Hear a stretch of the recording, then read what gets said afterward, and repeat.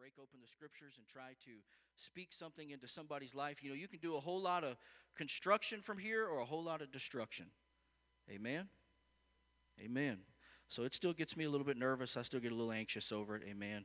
But we'll get through it. Praise the Lord. Genesis chapter 25. Turn there with me if you would. But it is definitely warmer on this platform. I was walking around out there and I expected it to be hot in the church. Amen. I thought it felt fine when I was walking around. There's something about being another 2 or 3 feet up in the air. Praise the Lord. Genesis chapter 25, beginning with verse 27. Amen. I'm going to talk to you tonight. I'll tell you, I'm going to be transparent with you. I usually am. I'm usually pretty honest with you and let you know what's going on. I had about 10 pages of notes prepared for tonight, and everybody that thinks that I'm long-winded says, oh my. Because my average is about 5 pages of notes, amen. But I was going to go through the Beatitudes and finish our lesson, amen. We had done earlier in 2016, we had done the fruit of the Spirit and the gifts of the Spirit, and the Beatitudes go right along with all of that, and I was going to kind of put a cap on that and finish that up. Amen. But at 11:30 last night, I felt the Lord speaking to me on this subject. Amen. Disappointed but not dead. Amen. And I'll tell you exactly what, I don't always do this. Preachers don't always do this. They like to try to catch you at the end. I feel like the Lord wants to heal some ministries in this church. Amen. Wants to heal some folks that have once maybe felt a call or a gift, amen, or something to do in the kingdom of God, which should be every one of us. Every one of us have something that we ought to be doing in the kingdom of God, amen. And sometimes we suffer some disappointments or some discouragements, and we give up. Amen, or we stall out, or whatever the case may be. I'm gonna speak to you tonight. I believe that's what the Lord wants to do. Talking to Pastor today, he began to share with me without knowing, amen, what each other was preaching, amen, and you are going to get lesson 2 and lesson 3 on Sunday morning and Sunday night, amen. That's the way God works, and that's the way that he should work. I'm Brother Buford's assistant, and I should be an extension of what he is trying to do in this church. Can I get an amen of that? I should be on the same page as Brother Buford, amen. And I should be doing walking in step with him, amen. Genesis chapter 25, beginning with verse 27. So the boys grew, and Esau was a skillful hunter. Say skillful. A man of the field, but Jacob was a mild man, dwelling in tents. And Isaac loved Esau because he ate of his game, but Rebekah loved Jacob. Now Jacob cooked a stew, and Esau came in from the field, and he was weary. And Esau said to Jacob, please feed me with that same red stew, for I am weary. Therefore his name was called Edom. But Jacob said, sell me your birthright as of this day. And Esau said, look, I'm about to die, so what is this birthright to me? What's it worth to me at this point if I die? Then Jacob said, swear to me of this day. And so he swore to him and sold his birthright to Jacob. And Jacob gave Esau bread and stew of lentils. Then he ate and drank, arose, and went his way. Thus Esau despised his birthright. Amen. Let's pray together. Lord Jesus, we love you tonight, God. We're so thankful for your presence and your spirit and your word. And Lord Jesus, your people that are here and your faithfulness, God, to us. We ask you, Lord, that you would speak to our hearts and minds and draw us closer to you tonight by your word and by your spirit in Jesus' name. And everybody said in Jesus' name. I want you to look at this portion of Scripture, and I'm going to go through a few things tonight, and I'm going to talk about some of these things a little bit differently than I have ever talked about them before, a little bit differently than I have ever heard them talked about. Certainly not with Jacob and Esau. That story is pretty cut and dry, but a couple that are to come, amen.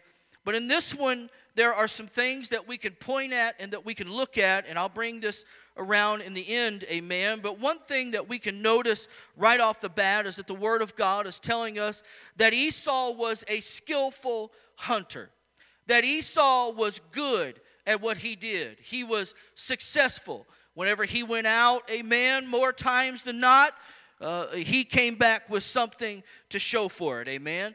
You don't get to go, Brother Kozart, you don't get to bring something back every time, amen. Otherwise, they would just call it getting instead of hunting and fishing, amen. They would just call you're going out and getting some groceries out of the woods, but that's just not how it works. But Esau was good at it. Esau was skillful. The Bible points that out and says, there's something about Esau. Esau had a purpose or I'm reluctant to say that he had a calling, but a lot of times when we're good at something in this life, folks will label that and say, well, that's my calling. I'm naturally good at that. I have done what it takes to get good at that. I'm successful at it, and that's just kind of my calling in life, if you'll allow me maybe to use it like that. Because sometimes we say calling and we start thinking, that's God calling us and designing us. But maybe that was Esau's calling in life. That's what he was supposed to do. He was a provider. He was a hunter, a gatherer. And Jacob, amen, was not, amen. And he was known for that. And in fact, we understand that it was Isaac that loved Esau because he liked to eat Esau's game, amen. So we can probably deduct from that he was not only a good hunter, but he was pretty good at preparing it. He was pretty all right at putting things together and getting a meal together, because it seemed like Isaac, his dad, really looked forward to getting some of Esau's game. Can I get an amen? So Esau comes stumbling, and I say stumbling because that's the word that is used in the Bible, amen. I know that it says that he's weary, but if you look that up in the original text, amen, you'll find that it means languid, or it means literally that he was faint, he was famished, how many's ever been, now, most of the diabetics that deal with low blood sugar will understand what it means. But how many has ever worked really hard in a day, really physical, where you sweat a lot, you were lifting things, you were moving things, and you were so busy that you forgot to eat, and you just kind of got to that point where you just were out of gas? Anybody? I mean, you sat down, the arms were down. I've been here and done this where I'm sitting there looking at the refrigerator. No, I need to get up and get something to eat, but I'm dead. I'm tired. I don't feel like getting up. Amen. I want Sister Sharon to bring me something to eat. Amen.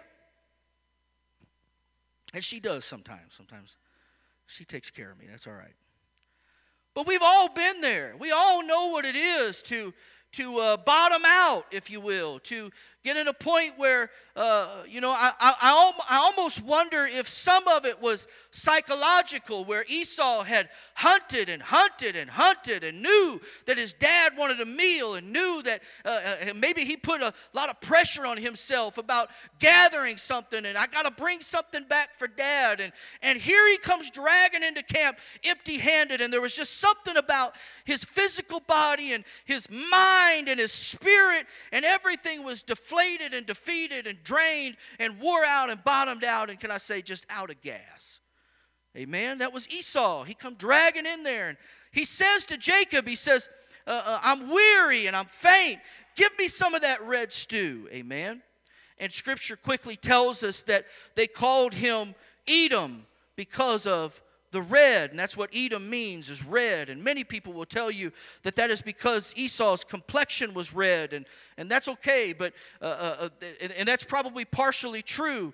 But there's a significance to the fact that he was talking about, give me some of that red stew, and it was in that moment the Scripture tells us they called him Edom. In fact, they named his descendants weren't the Esauites, they were the Edomites, amen. Everybody remembered, amen. And this is why, because in that Arab culture, in that Middle Eastern culture, they took events and moments of significance, and a lot of times that's why they named their children what they named them, or they named, places what they would name them. How many remember when Jacob was out in the wilderness, and he laid his head on a rock, and he said, I'm going to call this place Peniel, because I have come face to face with God, amen.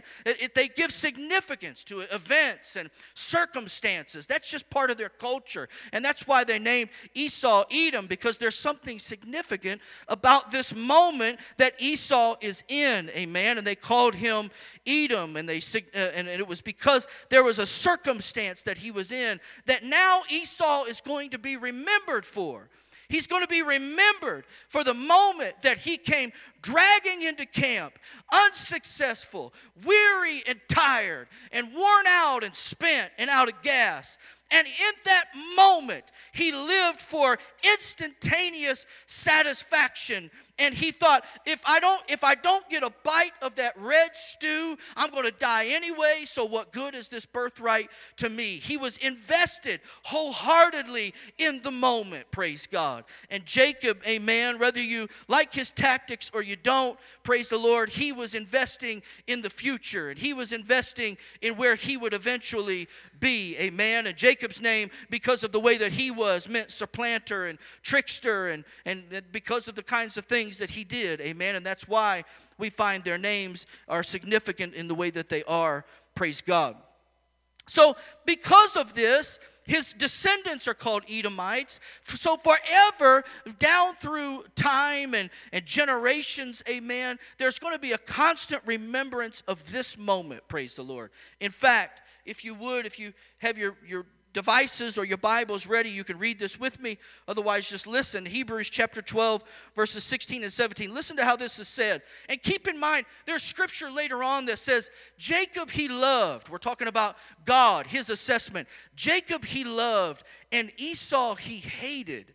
You know, we like to think God loves everybody, and he's not a respecter of persons, and he does, and he isn't, amen. And that's true, and that is the truth. But there's an attitude that God hates. There's a personality that God doesn't like. And what that means here is he loved the fact that Jacob was willing to do whatever it takes to ensure that his future was going to be successful. But what God hates is that one that's really willing to sacrifice anything and everything for a moment's satisfaction.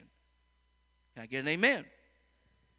Hebrews 12 describes it like this. It's the one mention of Esau. Lest there be any fornicator or profane person as Esau, who for one morsel of meat sold his birthright. He found no place of repentance, though he sought it carefully with tears. Think about that. Though Esau sought it carefully with tears. Let me tell you what that means. It doesn't mean that necessarily that God just put up a stop sign and said, this is the one strike, you're out. You only get one, Esau. This is only one time. What that means is Esau went through the entirety of his life because even his descendants had to wear that name and remember that moment and that circumstance, amen. What that means is Esau went through the rest of his life constantly thinking about and remembering and regretting and being disappointed and discouraged by that one moment in his life where he traded and sacrificed everything for that satisfaction in the now. Amen?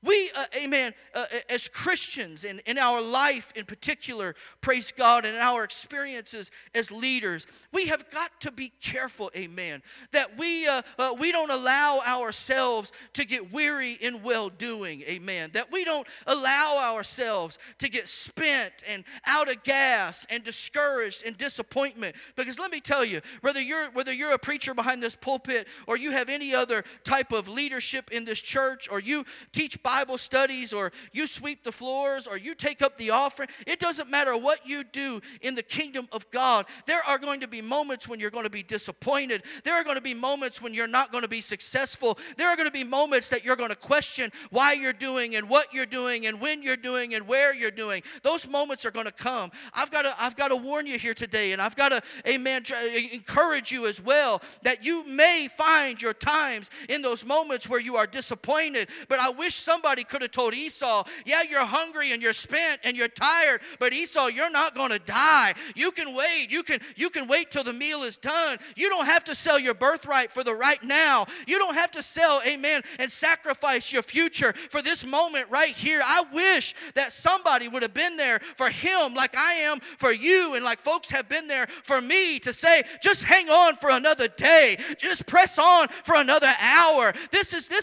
A weeping may endure for a night, but joy cometh in the morning. You'll live for another day. You'll have success in another hour. Amen. Just hang on. You may be disappointed. You may be discouraged. You may be down, but you are not out. Can I get an amen? that there is an importance that every one of us serves. And I wish that somehow we could get across to everybody that you are not just filling a spot on a chair. Amen. When you are a child of God, when you are filled with His precious Holy Ghost, amen.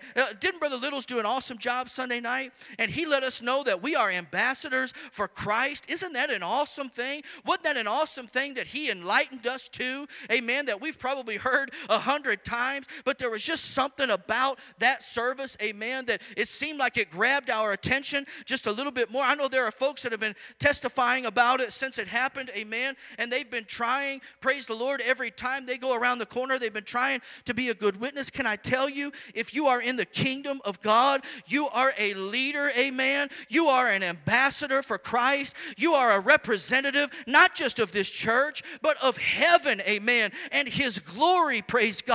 You are beautifully and wonderfully made, amen. The Bible tells us everywhere that we go, when we have His presence in us, we are a representative of Him. We are a leader in this world, even though they may look down on us, even though they may look at us, praise God, as if we are a lower life form than them. The folks in this world, they may think that we're unintelligent, that we don't know what we're doing, that we're just emotional. I'm here to tell you, you are a leader. You are a light, praise God. You are a beacon of light in a dark world. You are a representative of Jesus Christ Himself. So that's what I'm here to tell you. If you don't have a position or a title, or somebody doesn't call your name or put the spotlight on you in this church, I'm here to tell you, you're still a leader, praise God, in the kingdom of God. You're still a representative. You're still an ambassador. You're still, amen, showing somebody how to come out of darkness into His marvelous light. You are a representative of the light.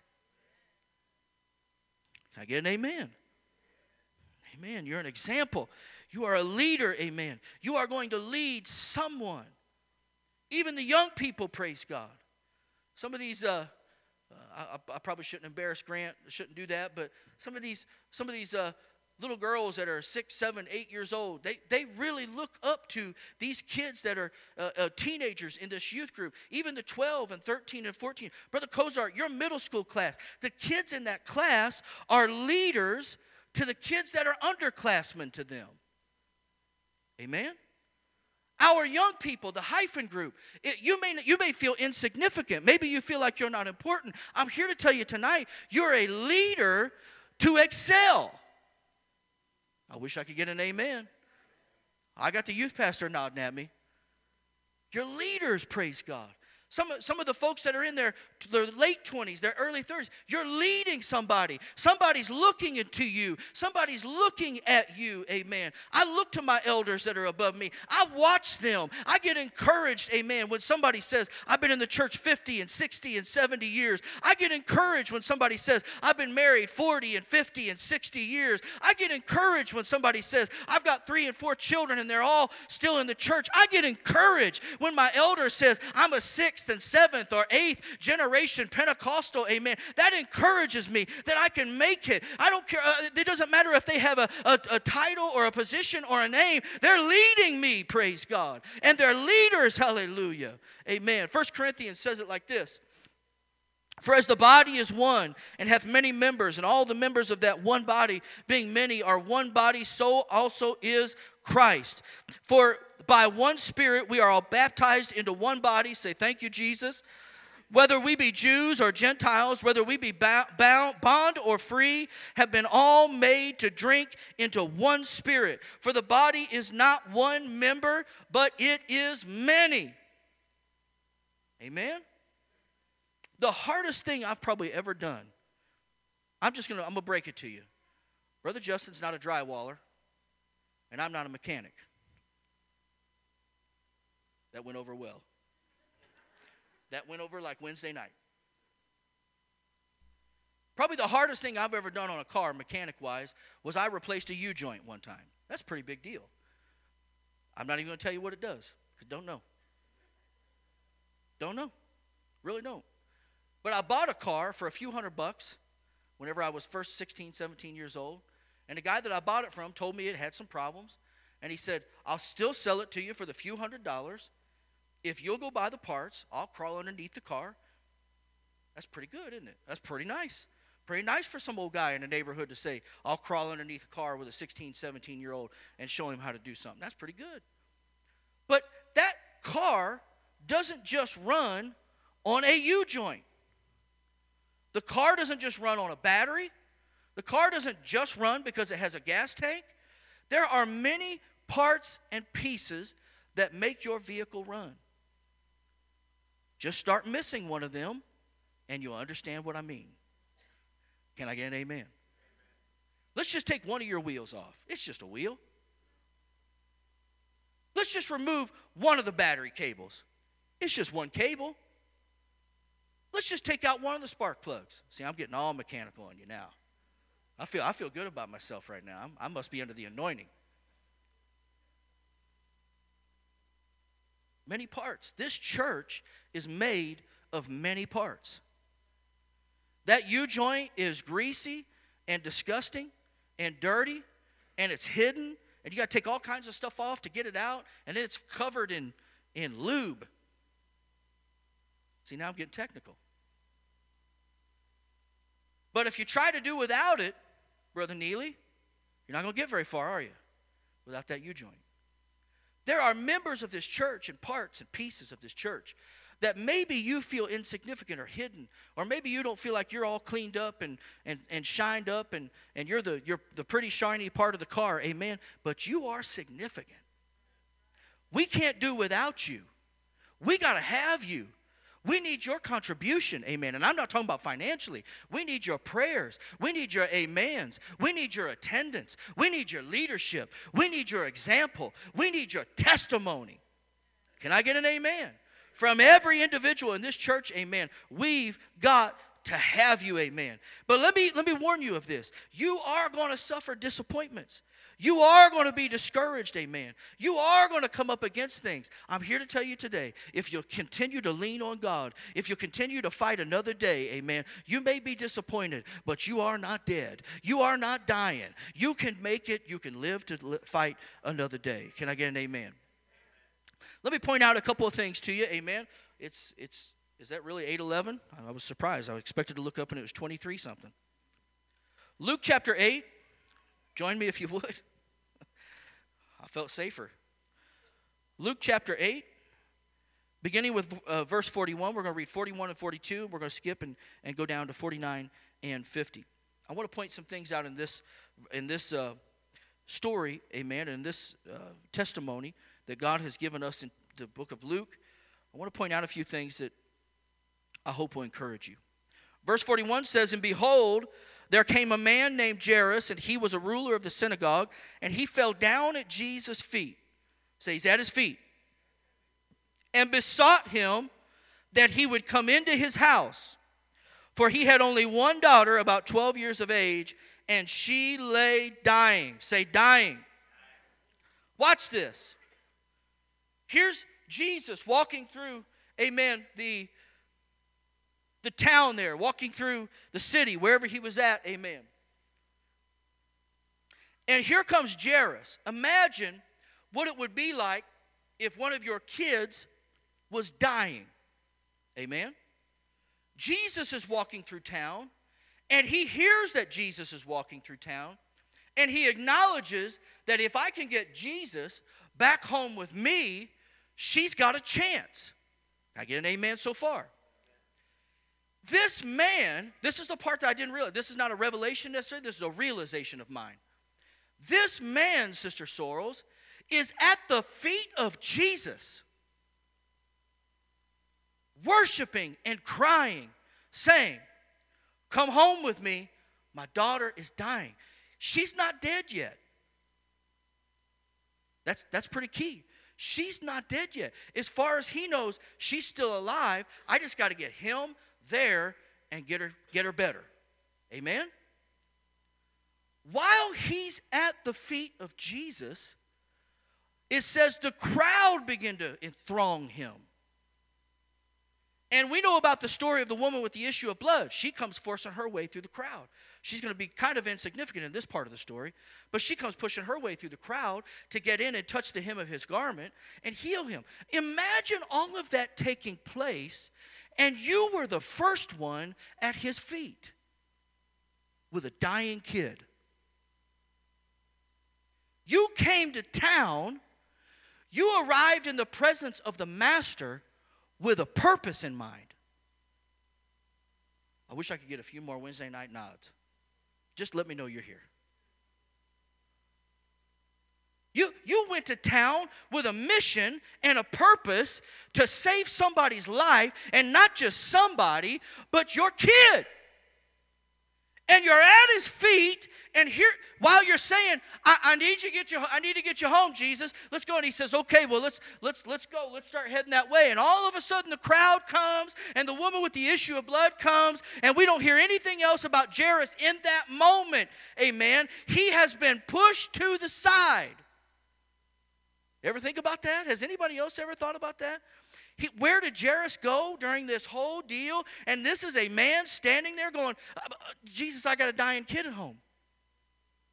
Can you imagine, Sister Miller, if you came running up to me and said, Mark just fell down the stairs and he's laying there motionless. And I said, okay, well, let's go check it out. And then Brother Kozart comes running up to me and says, hey, Brother Keith, I'm having some tests in about a week. You think you could get the oil out and anoint me with oil? And then the whole crowd comes around. People start talking about what they need and what they... Can you imagine if I stopped and your husband is laying at the bottom of those stairs, or your husband or your wife or your kids is laying there motionless, and as far as you know, they're dying, and I say, well, just give me a few minutes. We're going to take care of a few needs. We're going to pray for a few... Brother Kozart's got some tests coming up, and he don't really, that I know of. I don't want anybody to get concerned about you, brother.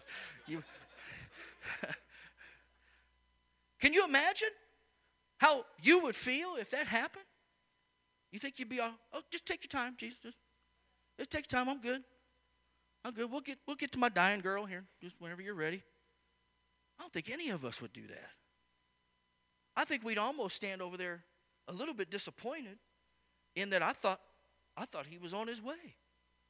I thought he was going to do his thing. I thought he was going to join me. I thought he heard me. I thought he responded to me. I mean, I was the first one at his feet. Everybody else just kind of pushed. And I kind of got tossed to the side. Anybody ever feel like you've been tossed to the side? Anybody ever been in the middle of your Christian walk and you thought, I'm kind of forgotten and I'm by myself and nobody sees me and nobody recognizes me, and maybe all those great things Jesus wanted me to do whenever I was younger, he forgot, forgot my name and forgot my address, and maybe I need to throw my cell number up there or let him know what my Facebook name is and where my page is at and my Insta Twitter and all those things and gigabytes. And I think he forgot. My wife says stop. Okay, it's Wednesday night. I have. I remember when I was younger and had an imagination and I knew what God was going to do with me, and let's charge forward, and man, we're going to, you got folks that come up to you and they pat you on the back and they tell you all the great things that you're going to do and all the wonderful things you're going to accomplish, and you're still standing at the gate. Somebody going to ring the buzzer? Somebody forget I was one of the horses in the trough, in the gate, in the whatever. Amen. It happens to us. Jairus is standing on the sideline now, being one of the first ones, amen, to come to Jesus. And this is where we get. We come down to verse 49. Jairus has been interrupted. He's been forgotten. He's not been forgotten, but he's been set to the side. He's been put off. He's been made to wait. We don't like to wait, do we? Amen. Say no. While he yet spake, there cometh one from the ruler of the synagogue's house, saying to him, thy daughter is dead. Can I paraphrase? Thy daughter is dead. It says, trouble not the master. Thy daughter is dead. Don't bother. Think about that. This guy, ruler of the synagogue, first one at Jesus' feet, got a dying daughter. And the crowd came and thronged him. And Woman with the issue of blood interrupted things, and he got pushed off to the side. And watch this. This is what happens. I'm speaking to folks that have felt like maybe all of the things they felt like God was calling them to do has kind of been put on hold and has kind of been put on side. Maybe you think you've been forgotten about. Maybe God doesn't know your name anymore. I'm trying to talk to you right now. I'm trying to tell some of the folks that had these big, grand visions of what their ministry was going to be or what their Christian walk was going to be, and somewhere along the line, it just didn't pan out like you thought it was going to. Amen. Now you got Jairus standing there, and he not only feels like he's been set to the side, he's not only feels like he's been made to wait, but now he's being told, don't even bother. Isn't that like our enemy? When we get disappointed and we get discouraged or we get impatient or you know we run out of long suffering and we run out of patience and we run out. Isn't that like our enemy to come to us and put a thought in our mind or whisper in our ear and say, I don't even know why you bother. Don't bother anymore. Just give up. Just throw your hands up. Just go home and leave the master alone. He's busy with other folks. He's tending to other needs. He's taking care of other people. Well, look at that. Look at that guy back in the back. He's blessing him, and he's got all the finances and the big nice house, and he's got the 500 people in his church, and he's winning. And he'll point things out and say, don't even bother. But watch this. Whenever he got done saying that, and he said, don't bother the master, amen. She's already dead. Don't trouble him, amen. I know that you came here for a purpose. I know you thought you were here on a mission, amen. But you've been put off. You've been disappointed, amen. You've been told not to bother. And Jesus heard it, hallelujah. Oh, praise God. God hears the discouraging words that your enemy is whispering in your ear. He knows when your enemy and your adversary is trying to get his foot on your neck and finish you off. He sees it. He hears it. He knows it. He's never left you. He's never forsaken you. He's never walked away from you. He never stopped hearing you. He never forgot about your need. He never forgot about your calling. He never forgot about your gifts. He never, amen, laid aside and threw you and tossed you over into the island of misfits. Amen. He never did any of that. He's still standing there. He's still with you. He's still aware. And it says, and Jesus heard him and said, fear not, believe only, and she shall be made whole. Hallelujah. Even if you feel like you've been set aside, even if you feel like you've been disappointed, even if you feel like somehow you've been forgotten, I'm going to encourage you right now. Go back to what God promised you. Go back to what he said in his word. Go back to what he whispered in your ear when you're in those silent nights of prayer. He still hears you. He's still aware of what you need. He's still aware of what you want to do. He's still aware of where you want to be. And he's still got an anointing and a calling and a mission and a purpose for you. Can I get an amen? So, he goes with him. You know the story. They get to the house. There are folks that mock him. There are folks that laugh. Amen. He puts them all out. And here is why. Now, you think she's dead, but Jesus didn't even use those words. He said, she's just asleep. So now, watch this. Now Jairus has to trust the word of God. Not the evidence, not the witnesses, not the words of so-called friends and family, amen. You know, they're usually the greatest encouragers. He said, put them all out. You got my word. She's just asleep. And he lifted her up and he made her whole. Hallelujah.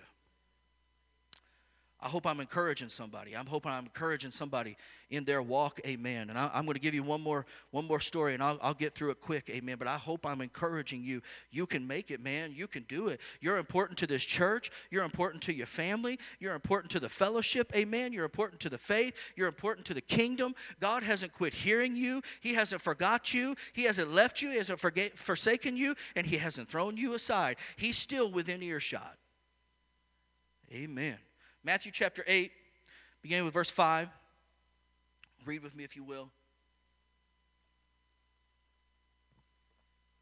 And when Jesus was entered into Capernaum, there came unto him a centurion beseeching him, and saying, Lord, my servant lieth at home sick of the palsy, grievously tormented. And Jesus said unto him, I will come and heal him.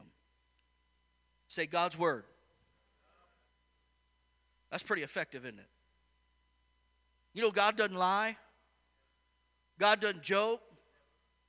He doesn't yank your chain. He doesn't lead you along. Bible tells us that God is not tempted, neither tempteth he any man. He's not going to lead you along like with a lure and a fish, amen, and then jerk that thing out. He's not doing that. He's not dangling a carrot. God doesn't do those kind of things. God is clear, and he's upfront, and he's sovereign, and he's the authority, and he tells you exactly what he's going to do. And when he says he's going to do it, he's going to do it. Can I get an amen? He said, I'll come with you and heal him. The centurion answered and said, Lord, I'm not worthy that thou shouldst come under my roof, but speak the word only, and my servant shall be healed. For I'm a man under authority, having soldiers under me, and I say to this man, go, and he goeth, and to another, come, and he cometh, and to my servant, do this, and he doeth it. And when Jesus heard it, he marveled. This is a man that says, I know what it is to be in charge. I know what it is to be the authority. I know what it is to be the boss. In fact, when I tell somebody go, they go. And when I tell somebody come, they come. And he said, I know what it is. He's comparing that to the word of Jesus Christ. He said, I recognize you, and I have faith in your word that if you say it, it'll be. If you say it won't be, it won't be. If you tell me it will, it will. Just say the word. And in fact, he came to him with a humility that I'm not even worthy to have you under my roof. I don't deserve to even have you within my fellowship. In fact, you don't even have to bother coming with me, Jesus. Just say the word and I'll go home and receive, amen. I'll go home and see what you've done, praise God. This was a man that counted and depended and understood that God is sovereign, that God is in charge, that God is the boss, that he's never been taken off of his throne, that his purpose has never been thwarted, amen, that any mission that God has set out to do, he has accomplished, amen. Any enemy that he has taken on, he has defeated. Anybody that he needs to bring down, he can bring down, and if he wants to lift them up, he'll lift them up, amen. His word is sovereign, and he is the boss, and he is in charge, and this is a man that recognized the sovereignty of the word, regardless of what his situation was. Regardless of how bad it was. He said, I recognize if you'll just say it, it'll be. Isn't that awesome? Jesus actually marveled and said to them that followed, verily I say unto you, I have not found so great faith, no, not in Israel. And I say unto you that many shall come from the east and the west, and shall sit down with Abraham and Isaac and Jacob in the kingdom of heaven. But the children of the kingdom shall be cast out into outer darkness. There shall be weeping and gnashing of teeth. And Jesus said to the centurion, he said, go thy way, and as thou hast believed, so be it done unto thee. And his servant was healed in the self-same hour. He truly understood the power of the word of God. I want to encourage you tonight. If God has given you a word, it's still true. If God has shown you a way, it's still the way. If God has led you in a direction, that's still the direction. Can I get an amen?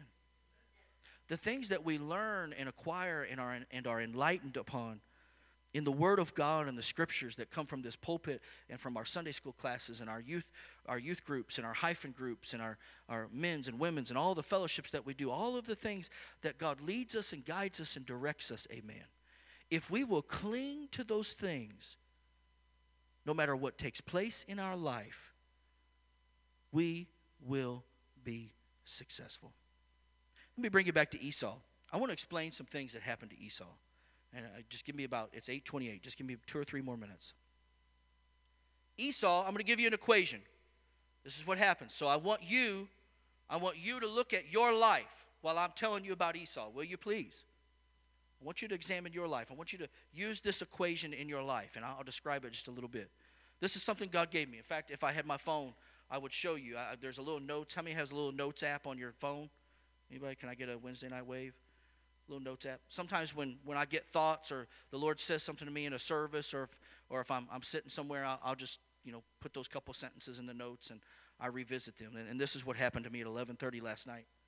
God gave me this equation some time ago about Esau. Esau failed in the field at what he was supposed to be skilled at. Now, how do we apply that? God has called us. He's gifted us. He's anointed us. And sometimes we feel like we failed or we haven't succeeded or we've fallen short or we've been disappointed. Can I get an amen? So because Esau did that, his lack of success, if you will, resulted in hunger, emptiness, and weakness. When we fall short and when we stop following the things that God has asked us to do, we stop pursuing His calling, we stop walking under His anointing, amen, there will be a void. Can I get at least some of the experience, some of the elders, some of the old warriors will say? There's a void, there's an emptiness there. There becomes a hunger, amen, that we naturally and spiritually will try to fill. Amen? So because of his lack of success in what he thought that he was supposed to be good at, he got a hunger and an emptiness and a weakness, amen. That emptiness became a desire for an instant, in the moment gratification. Can I get an amen? What does that mean?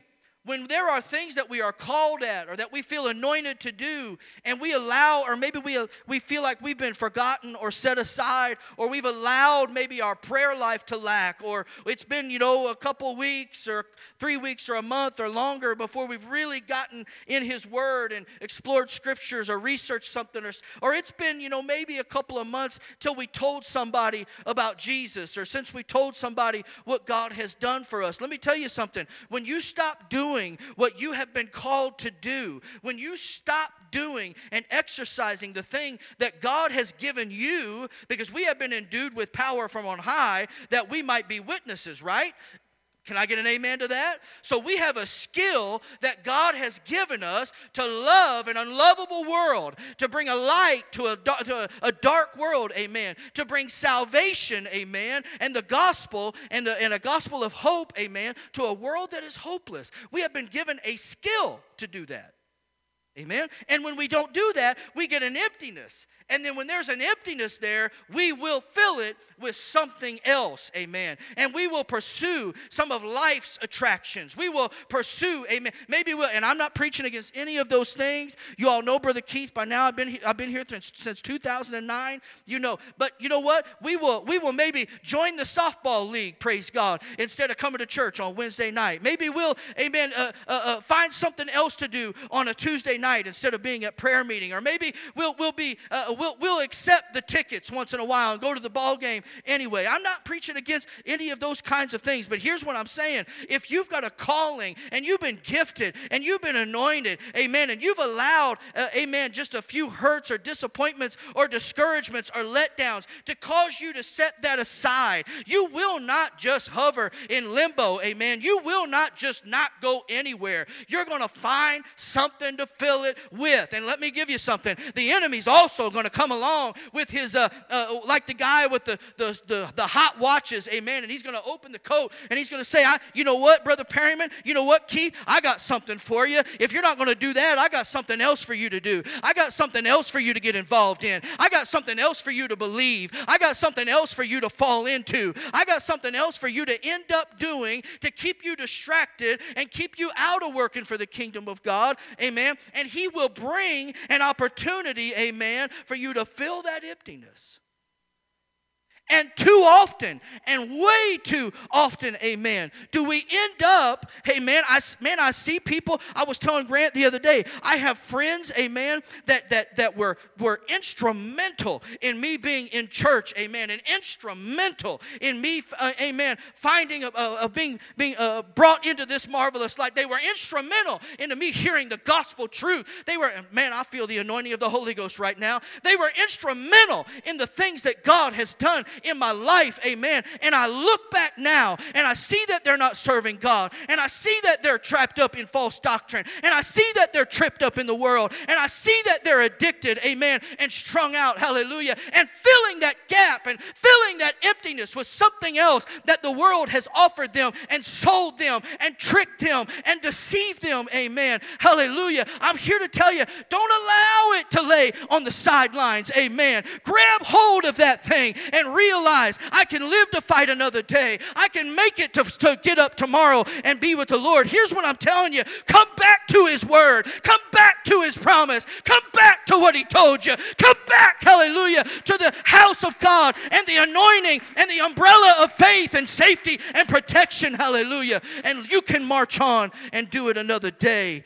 Amen, hallelujah. His desperation, his emptiness, hallelujah. His wanting that instant gratification. Him deciding, well, if I'm not going to succeed at that, then I'm going to succeed at something else. That's a dangerous state of mind, because that moment of desperation brought Esau to compromise. Hallelujah. It brought him to compromise. It brought him to say, you know, it's not doing me any good anyway. You know, I've gone all these years. God's been telling me. God's been telling my family's going to be saved. God's been telling me I'm going to preach. God's been telling me I'm going to win souls. God's been telling me my husband's going to come in. God's been telling me my wife's going to make it. God's been telling me He's going to heal my body. You know, well, you know what? I'm not achieving that, so I may as well find something else to do. And your enemy and your adversary will oblige you. Cling to His word. Oh, hallelujah. Get your roots in prayer. Get them down deep. You can't pray too much.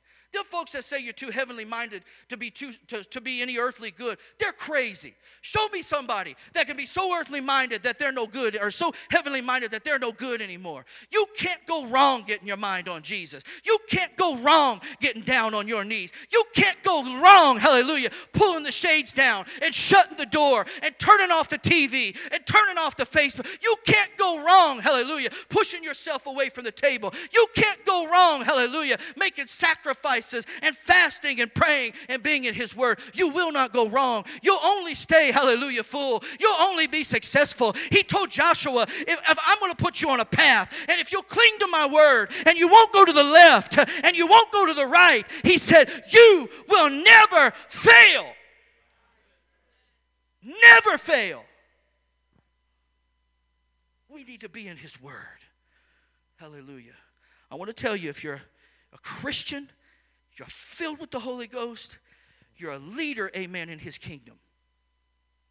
You may not wear a title. You may not have a name. You may not be in the spotlight. You are an ambassador. You are a leader in the kingdom of God. And I'm here to tell you, you may be disappointed once in a while, but you're not going to die. You are not dead. Let's stand to our feet.